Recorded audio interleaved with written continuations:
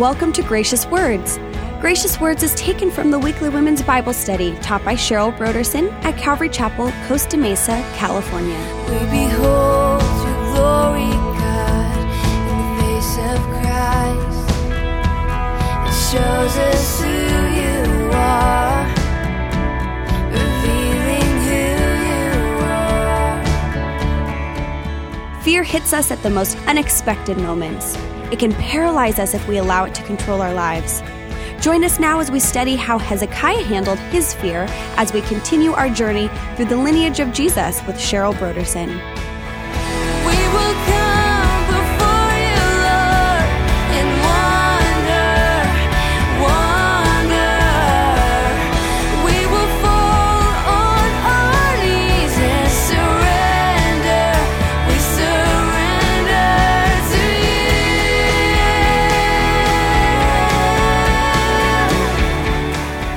And now here's part 3 of Cheryl's message, Hezekiah, When I Am Afraid. These men did not answer a word because that had been Hezekiah's command. But they took the words of Rabshakeh to Hezekiah, and Hezekiah was deeply moved. He was afraid by these things. He tore his clothes, he covered himself in sackcloth, and he went to the house of the Lord. This is what he did with his fear. He mourned because of his fear. He realized that they were in a bad predicament, and he went to the house of the Lord.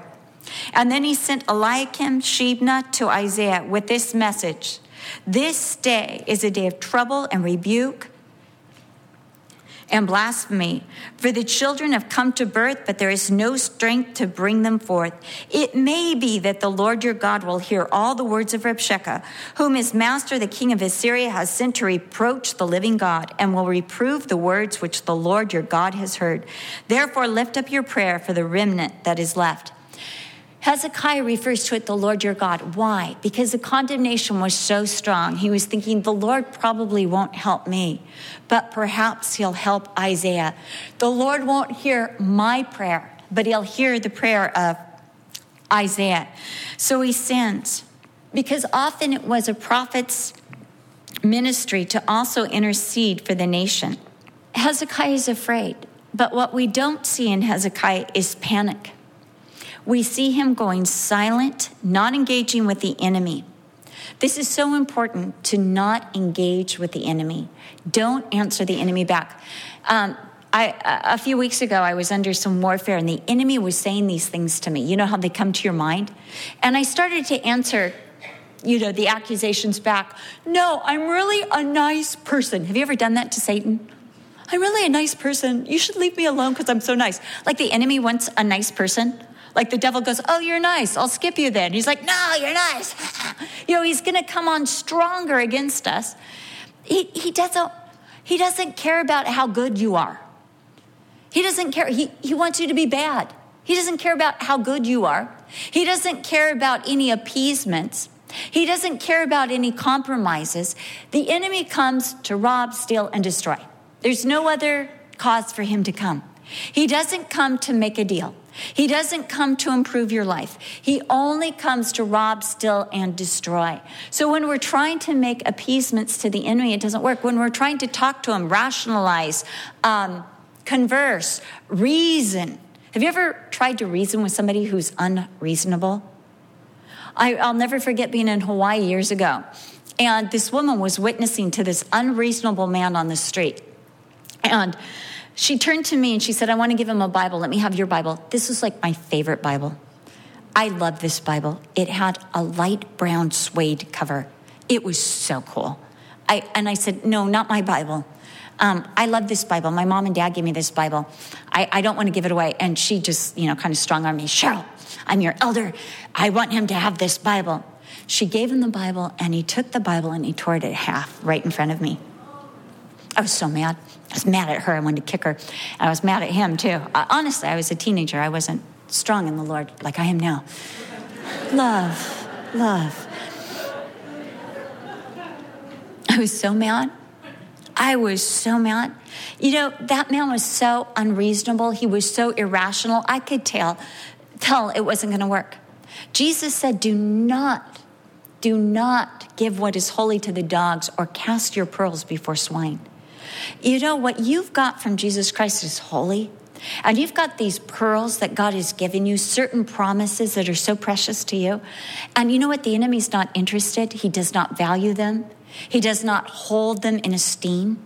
So trying to argue, trying to reason, trying to bring any clarity into an argument with the enemy is absolutely of no value. In fact, it's counterproductive. It's going to have the opposite effect that you think it will have. What works? To go quiet. Don't engage with the enemy. What did Jesus say? Get thee behind me, Satan. On more than one occasion. Get thee behind me, Satan. I'm not engaging with you. I'm not talking to you. And I loved how even when Jesus was in the wilderness with the enemy, all his answers were short. Very short. And it was the scripture. He did not engage with the enemy. He didn't say, well, how are you doing, Satan? Or why did you ask a question like that? Or what's your motivation in asking these things or promising these things? Don't ask those things. Don't engage with the enemy. Don't talk to him. Keep silent. Let the Lord do the talking. You know, speak to the Lord, not to me. Take it to the Lord. Satan is not interested in your innocence, your kindness, or even your goodness. He wants your condemnation and your destruction. When they did speak to Rabshakeh, telling him, don't speak in Hebrew, speak in Aramaic, it only encouraged Rabshakeh to yell even more and to try to engage more people and intimidate more people. Hezekiah did recognize the dangerous nature of the enemy's threat, so he tore his clothes, he put on sackcloth, but he went to the house of the Lord. And he asked the godly prophet to pray for him and the nation.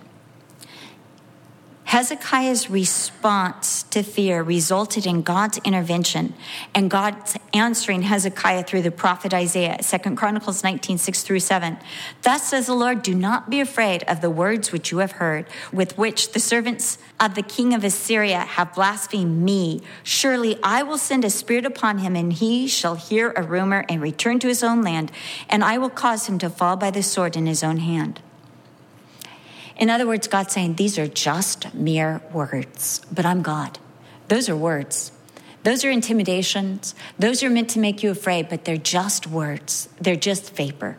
They're going to pass, but I'm going to take a spirit and I'm going to put it on the enemy and I'm going to lead him away. Just as he meant to lead you away, I'm going to lead him away.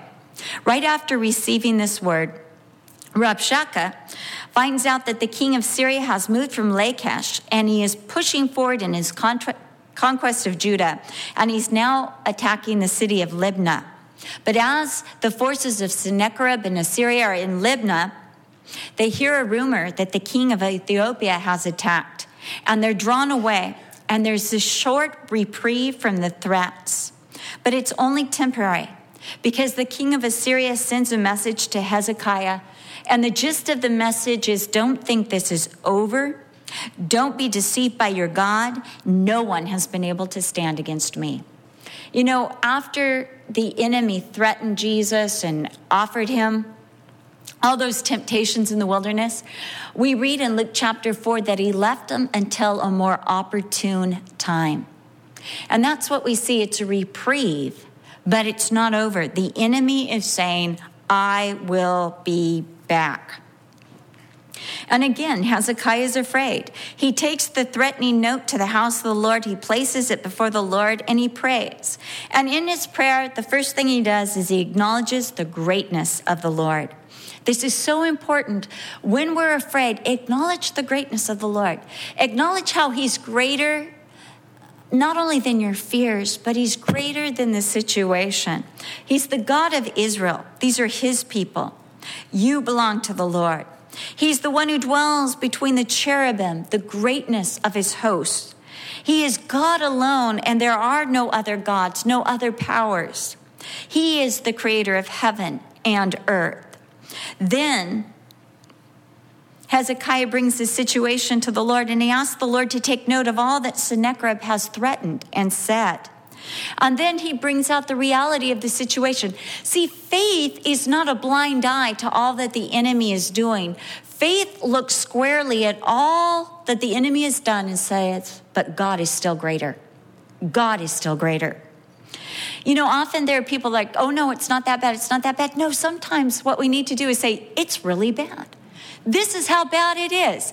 And then hand that to the Lord. This is the situation. And that's what Hezekiah does. He deals with the reality of situation. The Assyrians have been victorious. Other nations have fallen. There were 8 other kingdoms that had been put down. The other gods of those nations were defeated. But that's because they really weren't gods. They're the work of men's hands, wood and stone. And they've been thrown into the fire.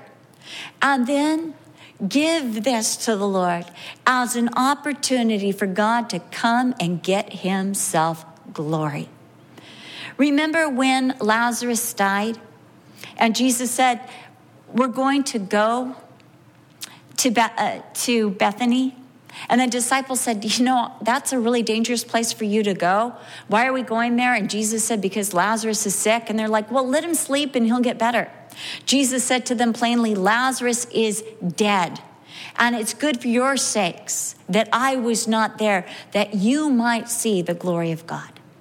Give this situation to God as an opportunity for him to get glory. It's one of the things my friend Nancy Sylvester does with whatever comes into her life. She always says, Lord, come and get yourself glory. Whether it's financial deficit in her home, in the church, she had adrenal breakdown, whatever it is, she presents it to the Lord. Lord, come and get yourself glory. And the Lord does. I know I've told you this story before, but I love it. She was driving. She's a wild driver. I'm going to be honest with you. I'm terrified to drive with her. And she was driving this one day and she got pulled over. This is in England. And her 3 children were younger. They were sitting in the back. And here comes the policeman up to the side of the car. And all of a sudden she hears the 3 children almost in unison saying, oh Lord, come and get yourself glory. Interestingly enough, she looked at me and she goes, and I didn't get a ticket. The Lord is able to come and get himself glory. So he says, now therefore, O Lord, our God, I pray, save us from his hand, that all the kingdoms of the earth may know that you are the Lord God, you alone. Again, the Lord answers through Isaiah, and he answers each one of the enemy's assaults. I'm going to go through this quickly because I still have 30 pages to go through today with you. I want to get to the main point because none of this has been the main point, but the main point is almost here. So he deals with the first assault. The first assault, remember, all your reliance is wrong. The first assault is, God says, this is the virgin daughter. She's pure before God, so she has the right to rely on me. I'm her father. I'm standing behind her, and she is shaking her head behind your back because I'm with her. I'm her reliance. And her reliance on me is stronger than any force you have. The next, that they were too weak. God says to them, you're not dealing with men, but with me. You've lifted up your voice against me. You've reproached the Lord. And what God is saying, you're the weak ones because you're going to take on me. And compared to me, you are so weak. Did you not hear long ago how I made it from ancient times, that I formed it? Now I have brought it to pass. 2 Chronicles 19:25 through 26. Third assault. They tried to say that God was not with Judah, but God is promising that he is with Judah and promising to fight for Judah. Therefore, I will put my hook in your nose and my bridle in your lips, and I will turn you back by the way which you came. 2 Chronicles 19:28. Fourth assault. That the people would be jeopardized by trusting in God. But God promised to take care of the people. In chapter 19, verse 29, God says that the people would be fed for the next 2 years, and then they would be able to sow and plant again. The fifth assault, the enemy had said, the false promises will take you, everything will be better. But God says, you're not going anywhere. I'm going to hold you here. You will not be moved. You're going to eat the produce of the land. You're going to sow crops the third year, and they're going to spring up, and you will harvest them. He is going to sustain them. They would not be moved. God kept his word. We're told that God sent one angel. I love this. One angel into the camp of Assyria, and 185,000 valiant men were killed. We're told later that when Sennacherib returned to his own country, shamefaced, don't you love it? He returned shamefaced. I'd like to see it. It reminds me of that Guilty Dog YouTube video. What does shamefaced look on Sennacherib?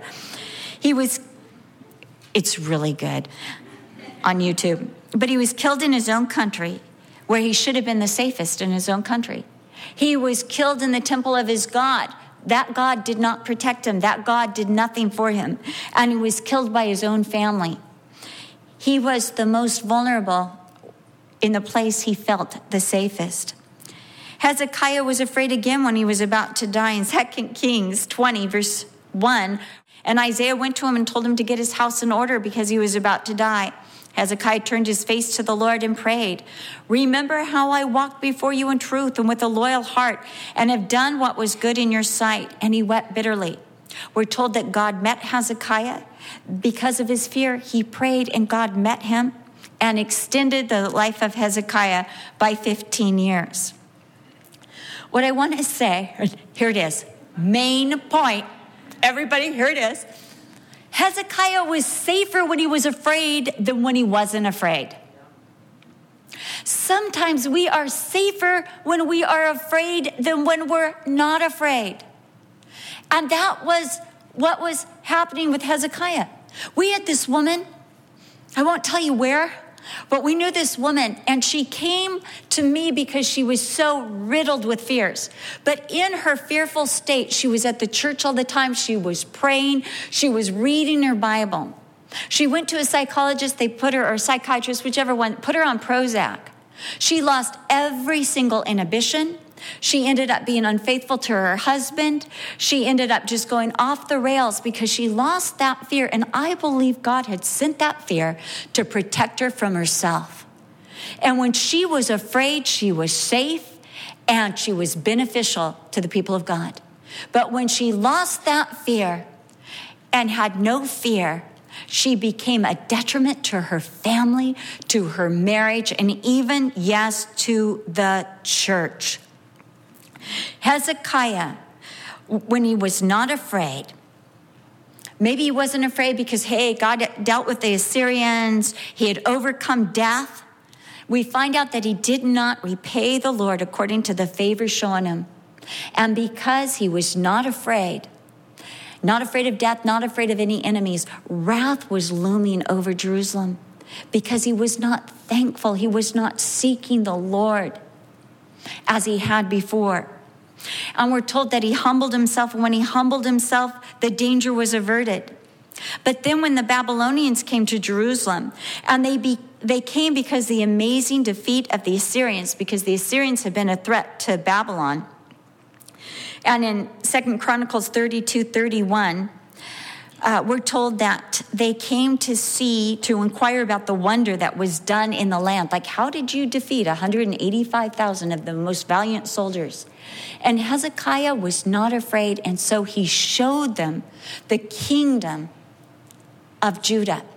And he showed them the treasuries of Judah, because by this time, the other kingdoms were so thankful that the threat of Assyria was gone, that they had replenished the treasury of Judah. But what happened? Hezekiah showed them everything.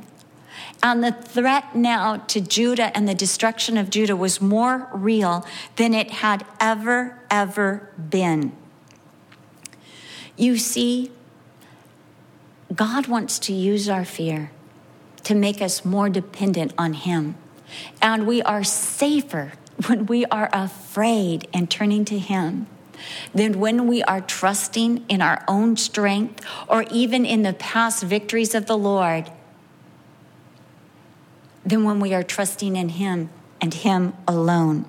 We cannot do away with fear, nor should we. But we should use fear as an ally.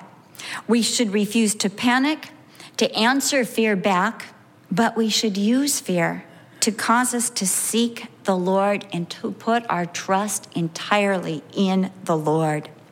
Self-confidence will leave us alone and leave us with only our own resources. But fear used in the right way will make us get such a grip on Jesus, will make us get such a hold on Jesus and say, I won't let go. When I was a little girl, my parents had put a plaque, and I told you this before, Isaiah 41:13, for I, the Lord thy God, will hold thy right hand, saying unto thee, fear not, I will help you. And I remember being a little girl and being afraid. And what I would do is every time I was afraid, I would just reach out my hand and I would just get a hold in my heart and mind of the hand of Jesus. And something interesting to me that I realized later is I'm right-handed. So if the Lord's holding my right hand, I'm pretty defenseless because he's got my right hand, which means he has to be all my defense. Because when he's holding my right hand with his left hand, his right hand, and we're told that the right hand of the Lord does valiantly. His right hand is free to move and to defend me and be everything that I need. Psalm 41, Isaiah 41 is a place that I just rest and I go back to again and again. Interestingly enough, years later, I had never told Brian that Isaiah 41:13 was my promise, my scripture. And so he tried to take Isaiah 41 as his own. Because God met Brian one night when he was struggling with a threat to Calvary Chapel Vista, with all sorts of incoming trials. The Lord opened Isaiah 41 to him and said, this is for you. I have made you my sharp threshing sledge, and you will pound down the nations. God spoke to him in Isaiah 41. God spoke to me through Isaiah 41. And I think, wow, that is so cool because we're married. And it works out really good that we're both in Isaiah 41. You know, fear can throw us off our mark. But when we take that fear and we seek the Lord, we seek his promises, we seek his fellowship, we seek to grab onto his right hand and not let go, then fear becomes an ally against the destructive forces of the enemy. And God will work and do something greater than our expectations, and he alone will get the glory. You couldn't say that it was the forces of Hezekiah that beat back the Assyrians, because it wasn't. It was one angel who slew 185,000 valiant men. To God be the glory. God alone. But he will get the victory if, what time I am afraid, I will trust the Lord. Let's pray. Lord, we thank you that, Lord, in those times of fear, Lord, we don't have to feel condemned. We don't have to feel helpless. We don't have to compromise. We don't have to panic. But we do need to get a hold of your right hand. And we do need to seek you. And we do need to pray before you and spread out the enemy's threats before you and allow you to work and be God and come and get yourself glory. Lord, I pray that you would use our fears, Lord, for greater glory to your name, that you would take our fears and you would use our fears as a catalyst to trust in you to a greater degree than we've ever trusted before, that you would use our fears to lay a foundation of faith, that we would continually resort to your greatness, your goodness, your power, your love for us, and your ability to beat the mountains into plains. So, Lord, we present before you our fears, and we say, Lord, take these and use these fears for the greatest glory. In Jesus' name. Amen. Satan wants to use fear to dismantle us. But, my friend, when we seek the Lord, then fear becomes an ally against the destructive forces of the enemy, and then we get to see God work beyond our expectations. I love how David puts it in Psalm 56, "When I am afraid, I will trust in you." If you'd like to order a copy of today's message, simply visit our website at graciouswords.com or call 1-800-733-6443 and refer to it by name, which is Hezekiah, When I Am Afraid. Once again, our website is graciouswords.com and our toll-free number is 1-800-733-6443. Coming up next time on the Gracious Words program, we'll continue our study on the life of Hezekiah in our series with Cheryl Broderson through the lineage of the king. We will come before you, Lord, in wonder. We will fall on our knees and surrender. We surrender to you. This program is sponsored by Calvary Chapel, Costa Mesa, California.